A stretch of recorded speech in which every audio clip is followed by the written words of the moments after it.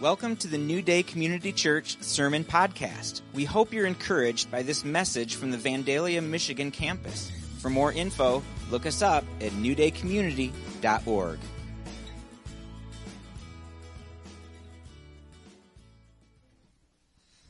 Thank you, worship team. That was awesome. Always good, always good. Again, welcome to New Day Vandalia. I'm Andy White. I have a few announcements here before the kids go back to Children's Church and the nursery. One of the seats in front of you, there should be a basket with a few things in it. There's a connection card in there that you could fill out any updated information or prayer requests, praises that we can pray for you with on that. Also, there would be a little bit about giving. I'll get to that when we pray for the offering. Next weekend is Easter weekend. There will be a Good Friday service at New Day Nichols that will be live and live stream. It's going to be April 2nd, Friday at 6:30 p.m. I would note that if you're going to watch that on a live stream, you have to get on the New Day Nichols Facebook page to watch that. And then on Sunday morning, April 4th, we will have an Easter brunch at 10 a.m. And then our Easter celebration service will follow that. So I encourage you to invite somebody. Bring a friend or two or 10. Fill it up. We'll see what happens. The following weekend, April 11th, will be Mark and Amber's last week with us here. And we are going to have a farewell celebration for them. We'll have the service at regular time at 10 a.m.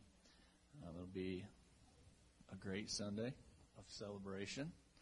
And then we're going to have a lunch afterwards to celebrate the time that Mark and Amber have dedicated to Vandalia. And then on April 18th, Pastor Cameron will be here, and he will give a service with the leadership team in Vandalia, so the Wagners, the Hughes, the Ebes, and the Yoders, to update the transition here in Vandalia and what's going to be happening, just to see what's up, I guess. But I would just communicate what the vision is and what's going to be happening, I guess. So, and then the men's retreat at Bear Lake is going to be April 30th. It starts Friday, April 30th. It'll go through Sunday, May 2nd. It is for men age 16 and above. And if you could register for that, it would be at blbc.com/men's-retreat. And that should be in the weekly email. So with that, kids, Children's Church, nurseries for ages 6 months to 3 years, and Children's Church up to 4th grade. As Mark and I were praying before service about announcements, it just kind of with that, some of the songs today, just God, we have to remember God is for us. He is working for us, with us. And kind of the last couple of days, what's been on my mind is like just hope. That we could be a light in the darkness. It's kind of funny how all that works, but that's just kind of what I was thinking, was that we just encourage everybody to be a light in the darkness for Jesus and for everybody around. So that's kind of what was on my mind. But let's pray for the offering and bring Mark up.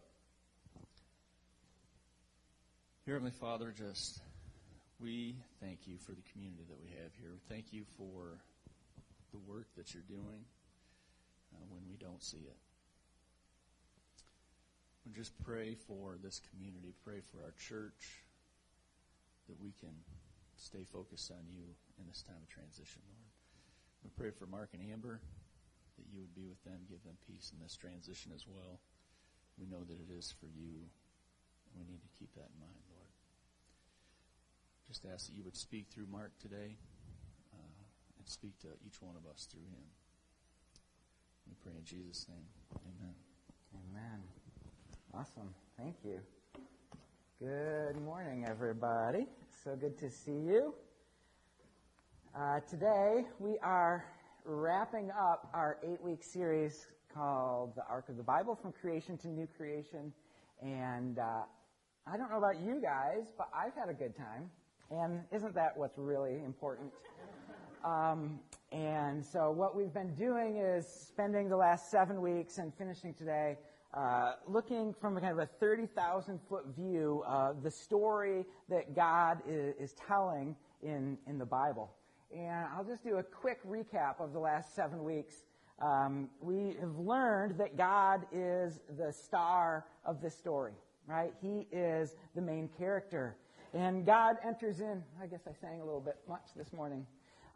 So God enters into the narrative. The Eternal One comes and He speaks all that is into creation, and He makes a good creation. He makes humanity as the pinnacle of that creation, calling them to be co-rulers with Him on the earth, spreading His kingdom, spreading His peace and wholeness and joy across the globe. But humanity, in our sin and our selfishness, chose to rebel against God, ate the forbidden fruit, which brought sin, death, and corruption into our good creation. But God, in Genesis 3, speaks to the woman and promises that a seed, right, a descendant, would come that would crush the head of the serpent, that would set all things right again.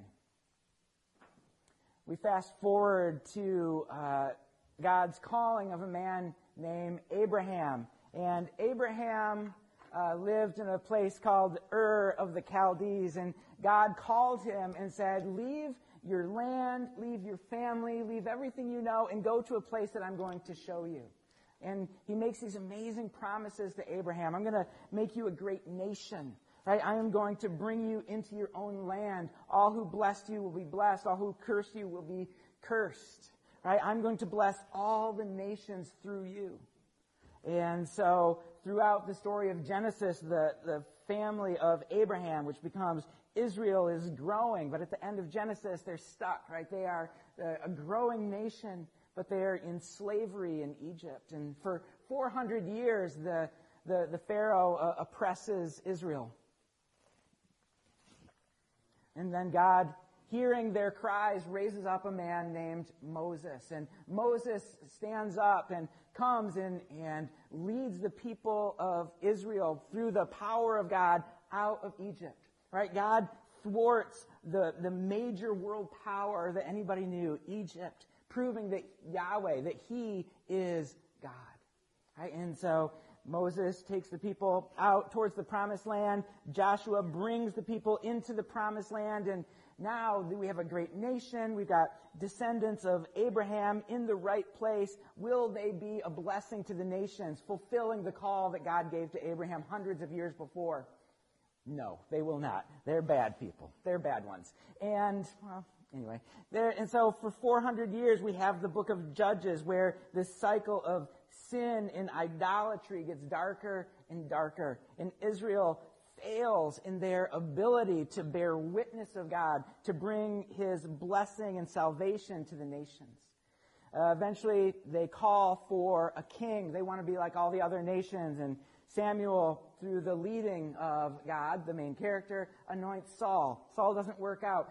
God says, all right, anoint David. And David is raised up as king to replace Saul. And David is the king by whom all other kings of Israel and Judah are measured.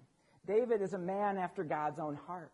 And he has his issues, we know that, right? But he has a repentant heart and a desire to live a life that's pleasing to God.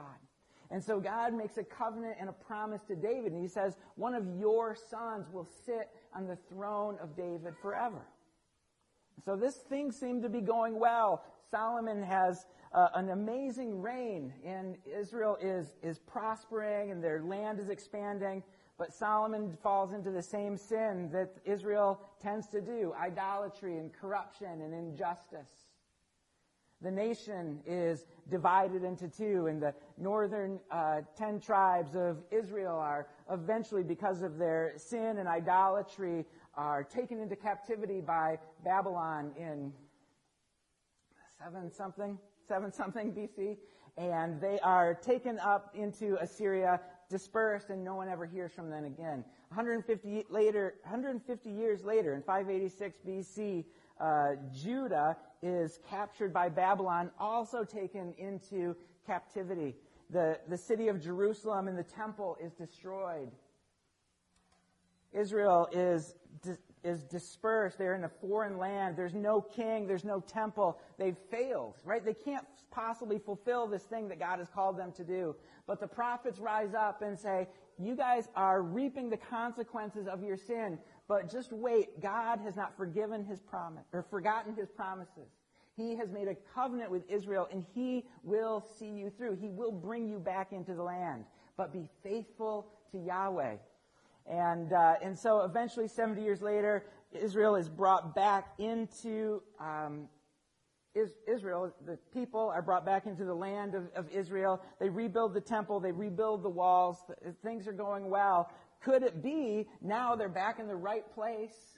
Could they now fulfill this call of God in their life? There's still some problems. They're still oppressed by foreign leaders. There's not a king on the throne. There's some problems. We're waiting for the Messiah who the prophets promised.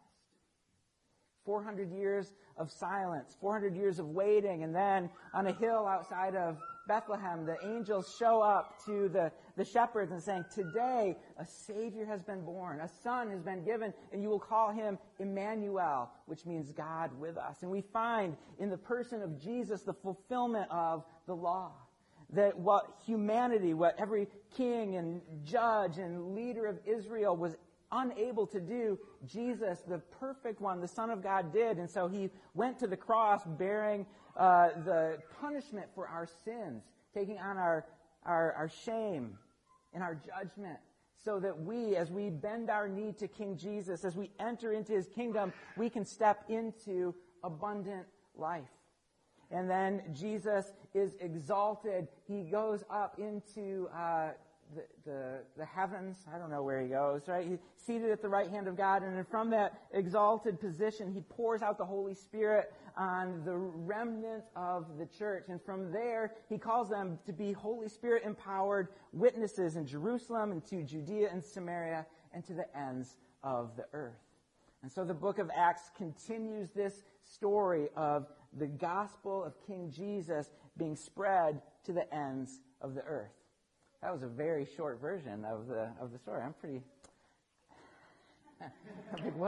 No big whoop. And so the book of Acts ends with Paul in prison in Rome, waiting trial. But he's continuing to proclaim the good news of Jesus to all who come to visit him. He's writing letters to churches that he has founded, and with Paul being there, and we know in history tells us that he was martyred under the emperor, but the book of Acts ending with Paul alive and proclaiming the word in Rome is kind of this hopeful feeling that the story of God is continuing.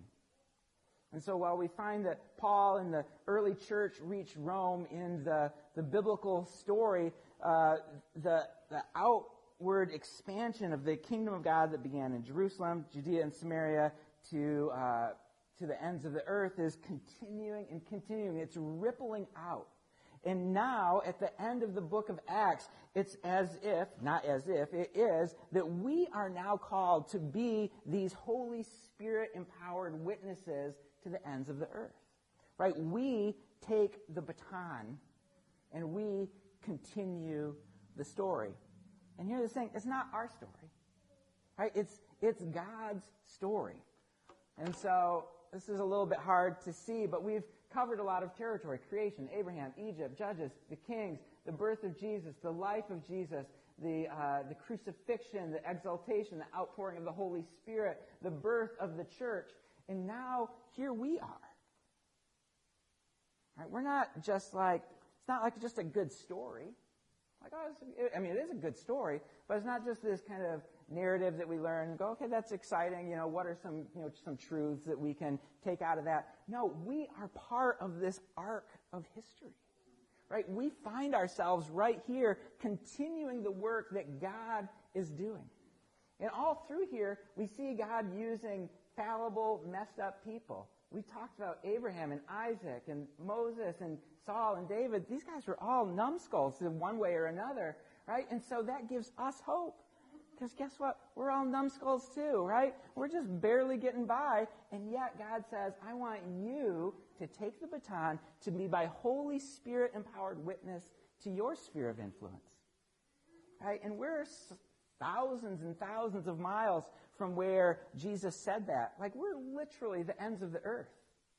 It wouldn't even have occurred to them that this place existed. And here we are, taking the baton.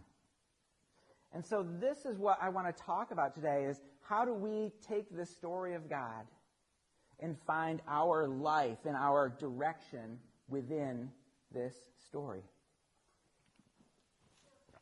So N.T. Wright, some of you guys are familiar with N.T. Wright, a great Bible scholar. He has a lecture that you can look up, you can Google it. It's called How Can the Bible Be Authoritative? And within this lecture, he gives an example that I thought was helpful. We'll see if you guys find it helpful. It just helps me as we kind of think, what do we do with this story that we've heard and how we live out of it? And so N.T. Wright says, imagine that there is a Shakespeare play whose fifth act has been lost. The first four acts, he says, provide, this is a quote, such a crescendo of excitement within the plot that it is generally agreed that the play ought to be staged. Right? The first four acts are so good, we need to figure out how this thing is going to end. And so all the important parts are given to highly trained and experienced Shakespearean actors who immerse themselves in the first four acts of the play. They learn the language of Shakespeare. They learn the culture of Shakespeare and his time. And as they inundate themselves in the four acts and in Shakespeare's culture and language, they are told to work out how this fifth act is going to play.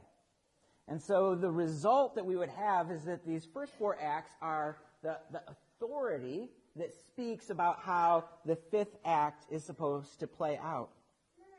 The first four acts show how the characters would act. They tell us about the plots that need to be resolved. They teach us the themes that are in play and the things that will guide this last act. And the actors would then enter the story as it was in order to understand how the threads could appropriately be drawn together and then put that understanding into action.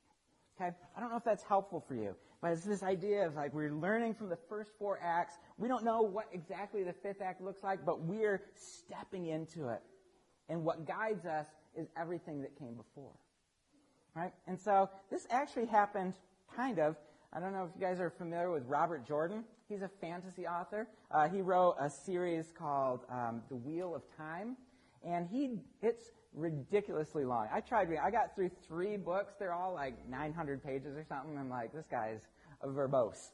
And so it was a very popular story, but he died before he could finish the last book. He left a bunch of notes so that somebody else could finish his book. And this guy named Brian Sanderson takes these notes and is like, wow, there's a lot of story here. And he writes 3 more 900-page books to wrap up this series. There's 14,000 pages of the Wheel of Time series. It's a bonkers. So, but anyway, the point is, right, this other guy had to finish the story, right? And in a sense, that's kind of what we have as we are looking at the arc of the Bible.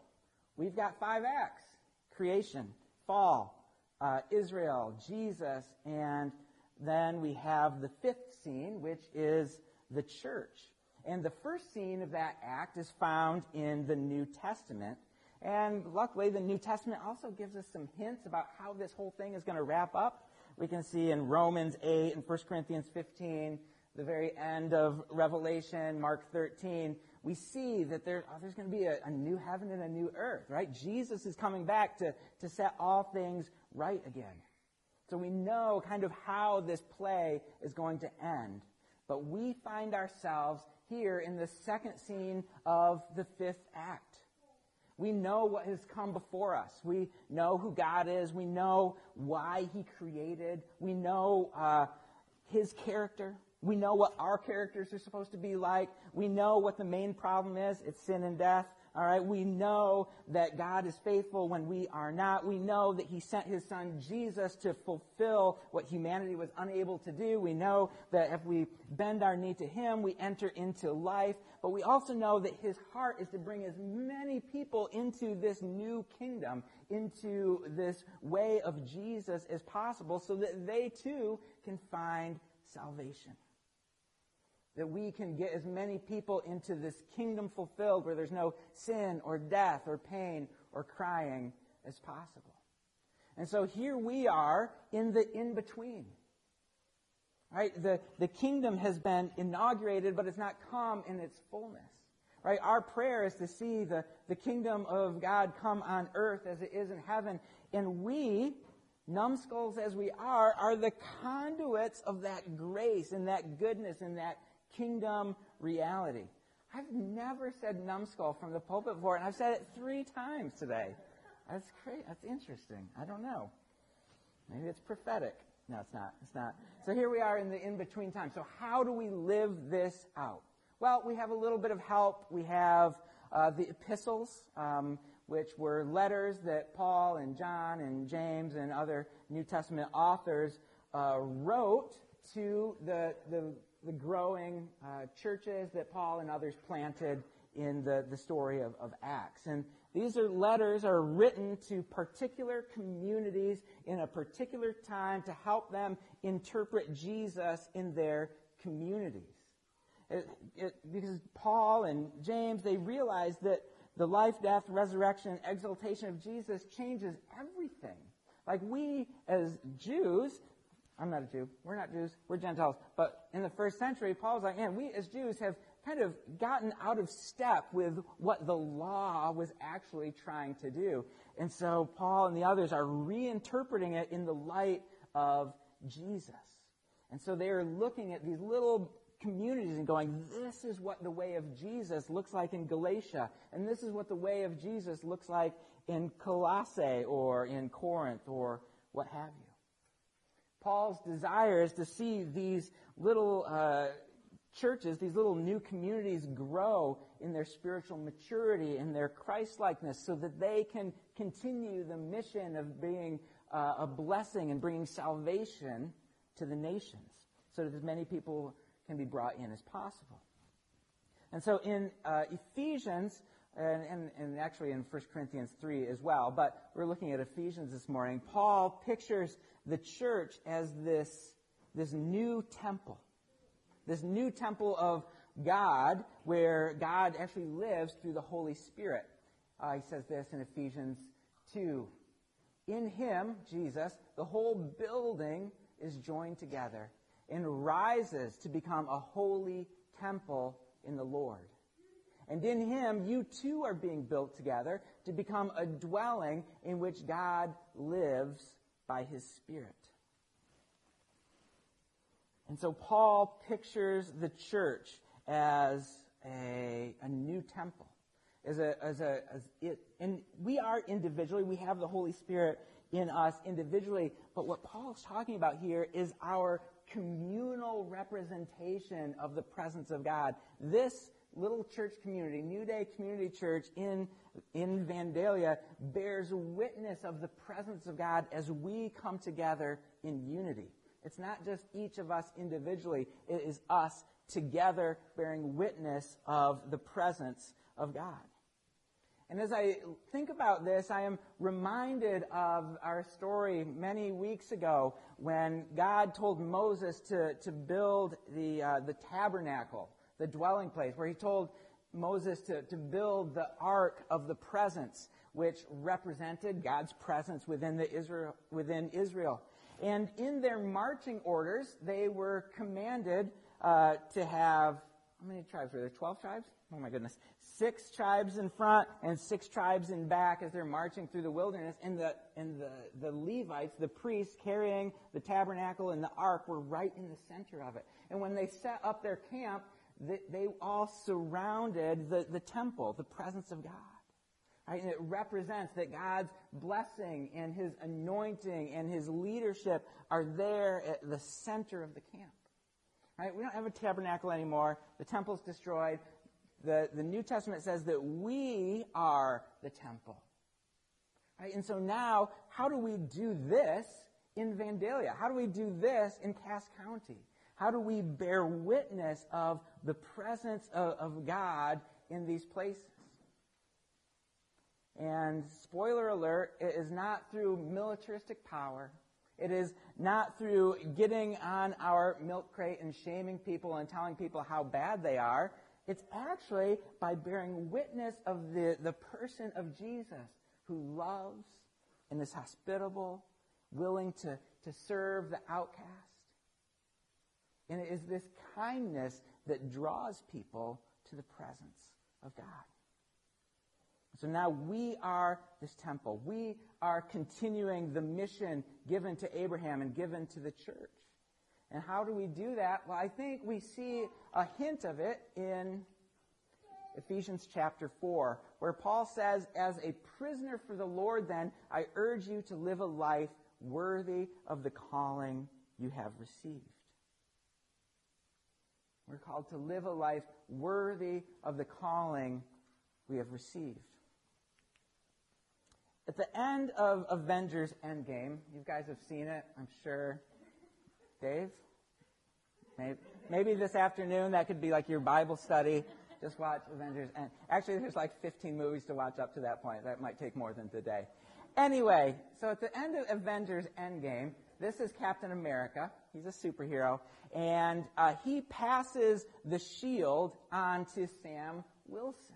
Right? And Sam Wilson, the Falcon. And Captain America says, hey, Sam, how's that shield feel?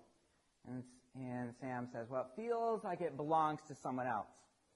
And Captain America says, nope, it belongs to you. I don't know if you're watching Winter Soldier and what's it called? Falcon and the Winter Soldier. And this is non-spoilers. I've only seen the first episode.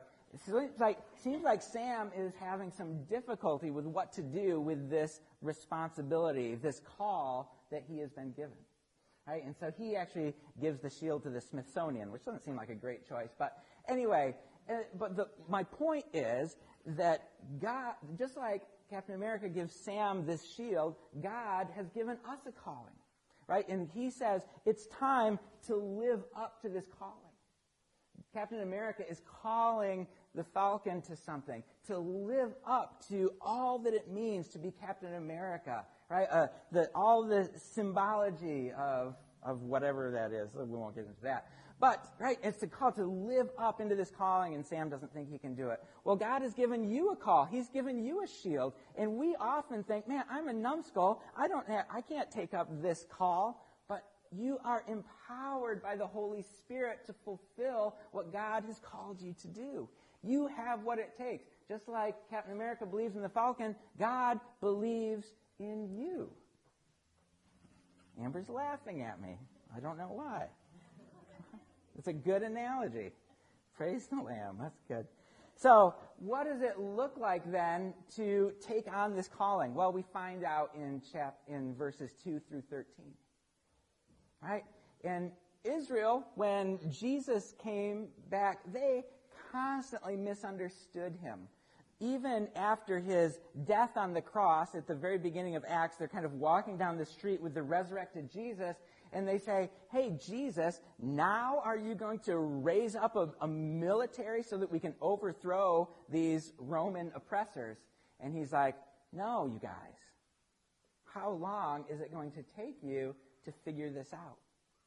What it looks like to live a life worthy of the calling is to take on the shape of the cross, to take on the way of Jesus, which is the way of humility and gentleness and patience.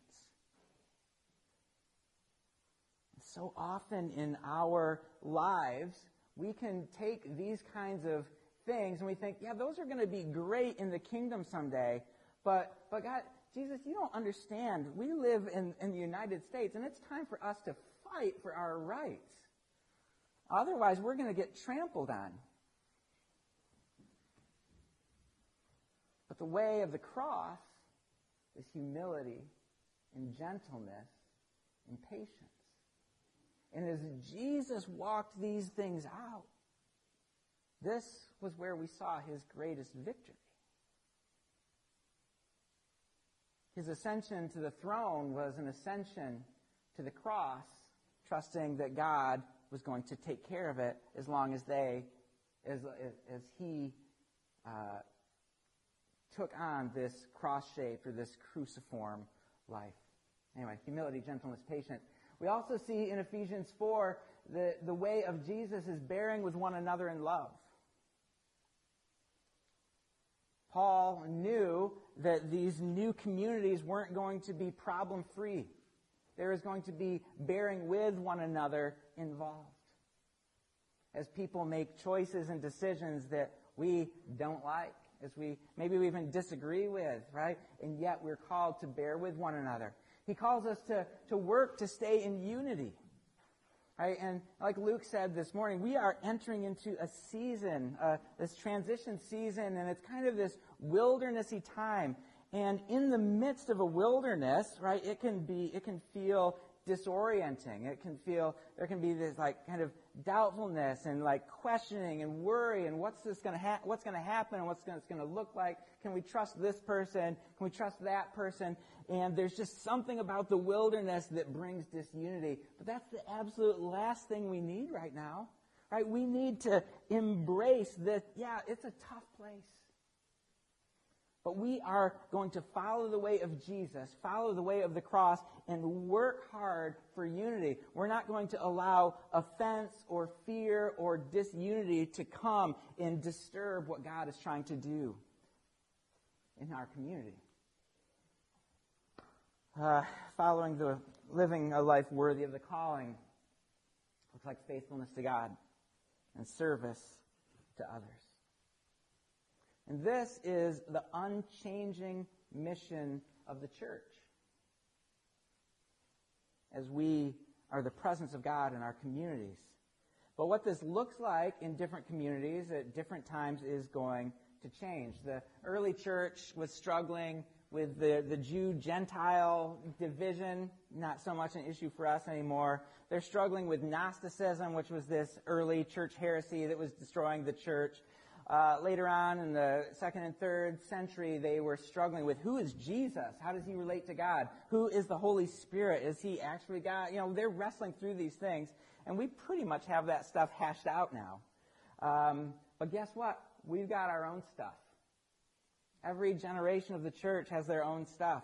I don't know if you guys have noticed, but there's some tension in the church about gender and sexuality. There's some tension in the church about how do we be faithfully Christian in a democracy, right? In this republic with a constitution where we have a little bit of power, we got this vote. How do we live as Christians in that? Well, guess what? There's some disagreement there. We've got to work it out. How do we live faithfully in a pluralistic society? It's where we live. This actually isn't new. We just have new plurals. It's a weird thing to say. How do we handle systemic racism in our nation? What's the appropriate role of women, whether in leadership or ministry and in society? Like this crazy, there's still questions, right? Sorry, I said crazy. There's still questions. What is our correct Christian response to a worldwide pandemic? Guess what? There's disagreements about that. I don't know if you noticed, right? How do we reckon as Christ followers with creation care? You know what Paul didn't address is how do we use social media appropriately? How do we use technology appropriately? Is it good? Is it bad? Well, he doesn't address it. We kind of have to infer what he's saying there. And on it goes. And so there's big stuff that we are wrestling through.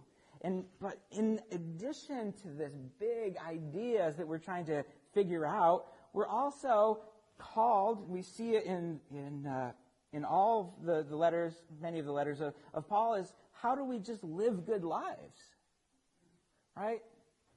The social media question and how to be a good Christian there, how to be a Democrat or Republican, a Christ follower, like those are important things that we need to wrestle through. But we cannot let those supersede, like, oh, you have to be a good spouse.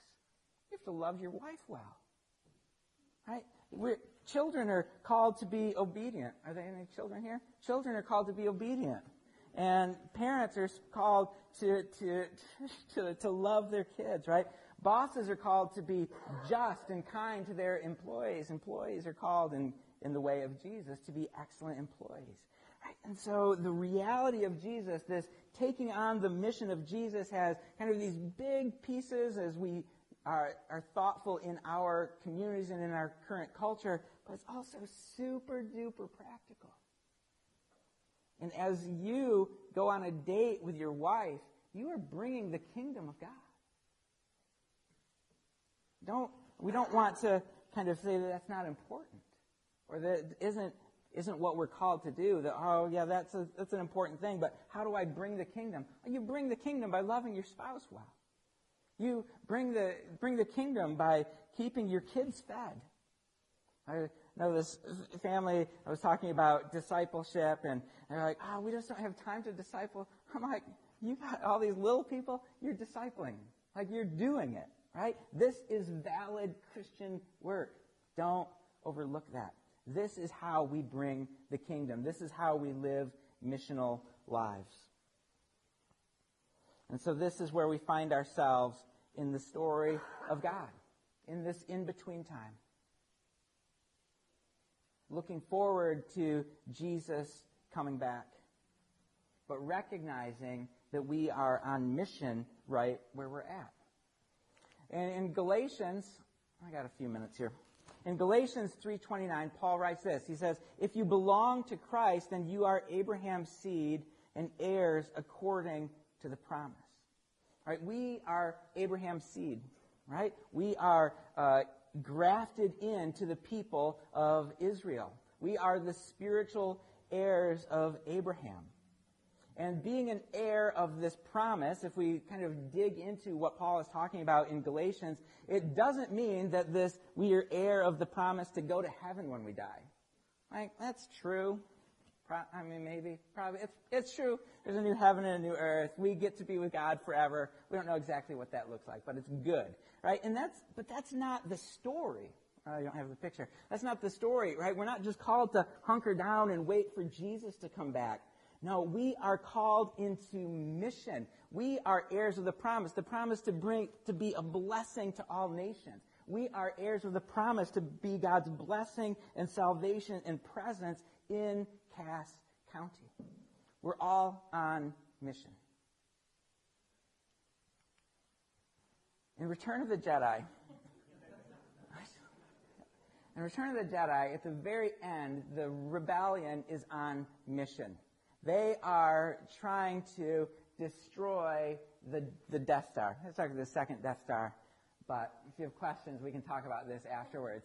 And so they're on mission to destroy the second Death Star, but not everybody's doing the same thing, right? We've got Lando and Nien Nunb leading the space battle here, kind of attacking, and they're going to drop some bombs in there to blow the thing up. But there's a shield, and so that means that Han and Leia and the group has to go down to the forest moon of Endor, partner up with the Ewoks down there, and destroy the shield generator so that they can fulfill their part of the mission. And then Luke surrenders himself to Darth Vader to try to redeem him, to overthrow the Emperor. Right? And so there's all these different things happening. It's a very exciting movie. I would recommend it. Maybe that would be the movie to watch this afternoon.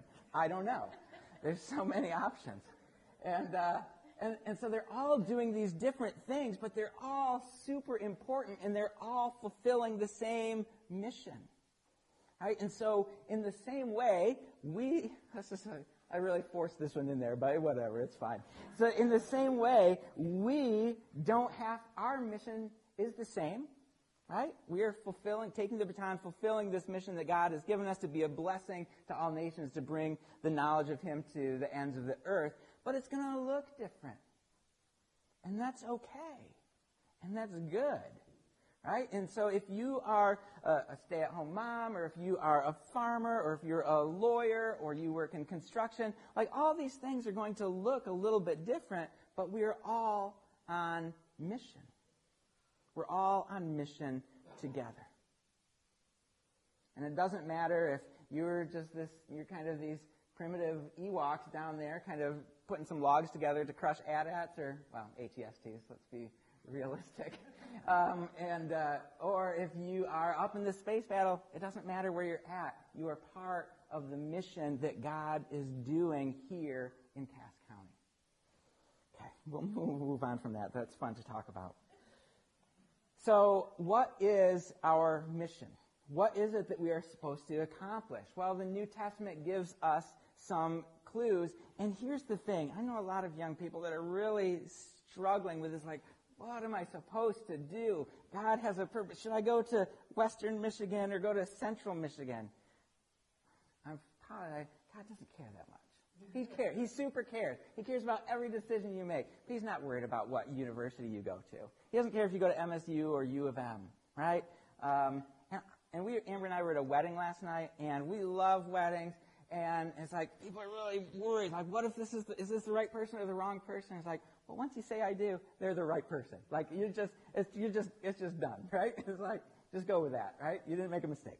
And so there's these questions of like, oh, I got to find this one narrow little path that God has for me. I think it's easier than that. I think that we can live lives that are incredibly pleasing to God, whether we choose to go to this place or that place, to take this job or to take that job. Paul says in Colossians 13, whatever you do, whether in word or deed, do it all in the name of the Lord Jesus, giving thanks to God the Father through Him. So whatever it is that you find yourself doing, you can do it to the glory of God. And He's happy with you. He's pleased with you. We see, of course, the great commandment in Matthew 22, right? To love the Lord your God with all your heart and to love your neighbor as yourself. That is an unchanging mission of the church. And so we need to find ourselves doing that all the time. Am I loving God and loving people? If you're doing that, you're doing good. And then the Great Commission to make disciples, to baptize, to teach people the way of Jesus. Right? If we are doing these things, whatever your hand finds to do, you have found the will of God, and you are pleasing to Him, and you are carrying out your mission. As a parent, as a husband, wife, employee, boss, whatever it is. You are empowered by the Holy Spirit to bear witness of the kingdom of God to the ends of the earth. And I've gone long, so we will conclude here, and just by saying that we have endurance to keep on walking out this mission, because we do know the end of the story. The promise given to Eve so long ago has come. The Son of God, Jesus Christ, came to set all things right again, and He's coming again, and He will bring all who believe in Him into eternal life. This place, the new kingdom and the new heaven and the new earth, where sin, death, pain, fear, and tears are done away with. And so I want to end by reading a few verses from 2 Peter 3, which tells us a bit about where we're heading. But the day of the Lord will come like a thief. The heavens will disappear with a roar. The elements will be destroyed by fire. And the earth and everything done in it will be laid bare. Since everything will be destroyed in this way, what kind of people ought you to be? You ought to live holy and godly lives as you look forward to the day of God and speed its coming. That day will bring about the destruction of the heavens by fire, and the elements will melt in the heat. But in keeping with His promise, We are looking forward to a new heaven and a new earth where righteousness dwells. Let's pray. Lord Jesus, we thank you for your salvation. God, we thank you for this amazing story that you're telling. And we thank you that we are part of it. Lord, help us to live this out well. Help us to glorify you in everything that we do. Whatever we say, whatever we do, let us do it to your glory. Lord, help us to be your Holy Spirit-empowered witnesses to Cass County so that you are made famous here. Lord Jesus, we love you. And in your name we pray. Amen. Amen. Well, thank you guys for bearing with me. We had some longer sermons in this long series, so we'll tighten that up next week. So, all right, you guys are dismissed. Thank you so much. And there's coffee and donuts in the family room. Have a fantastic Sunday.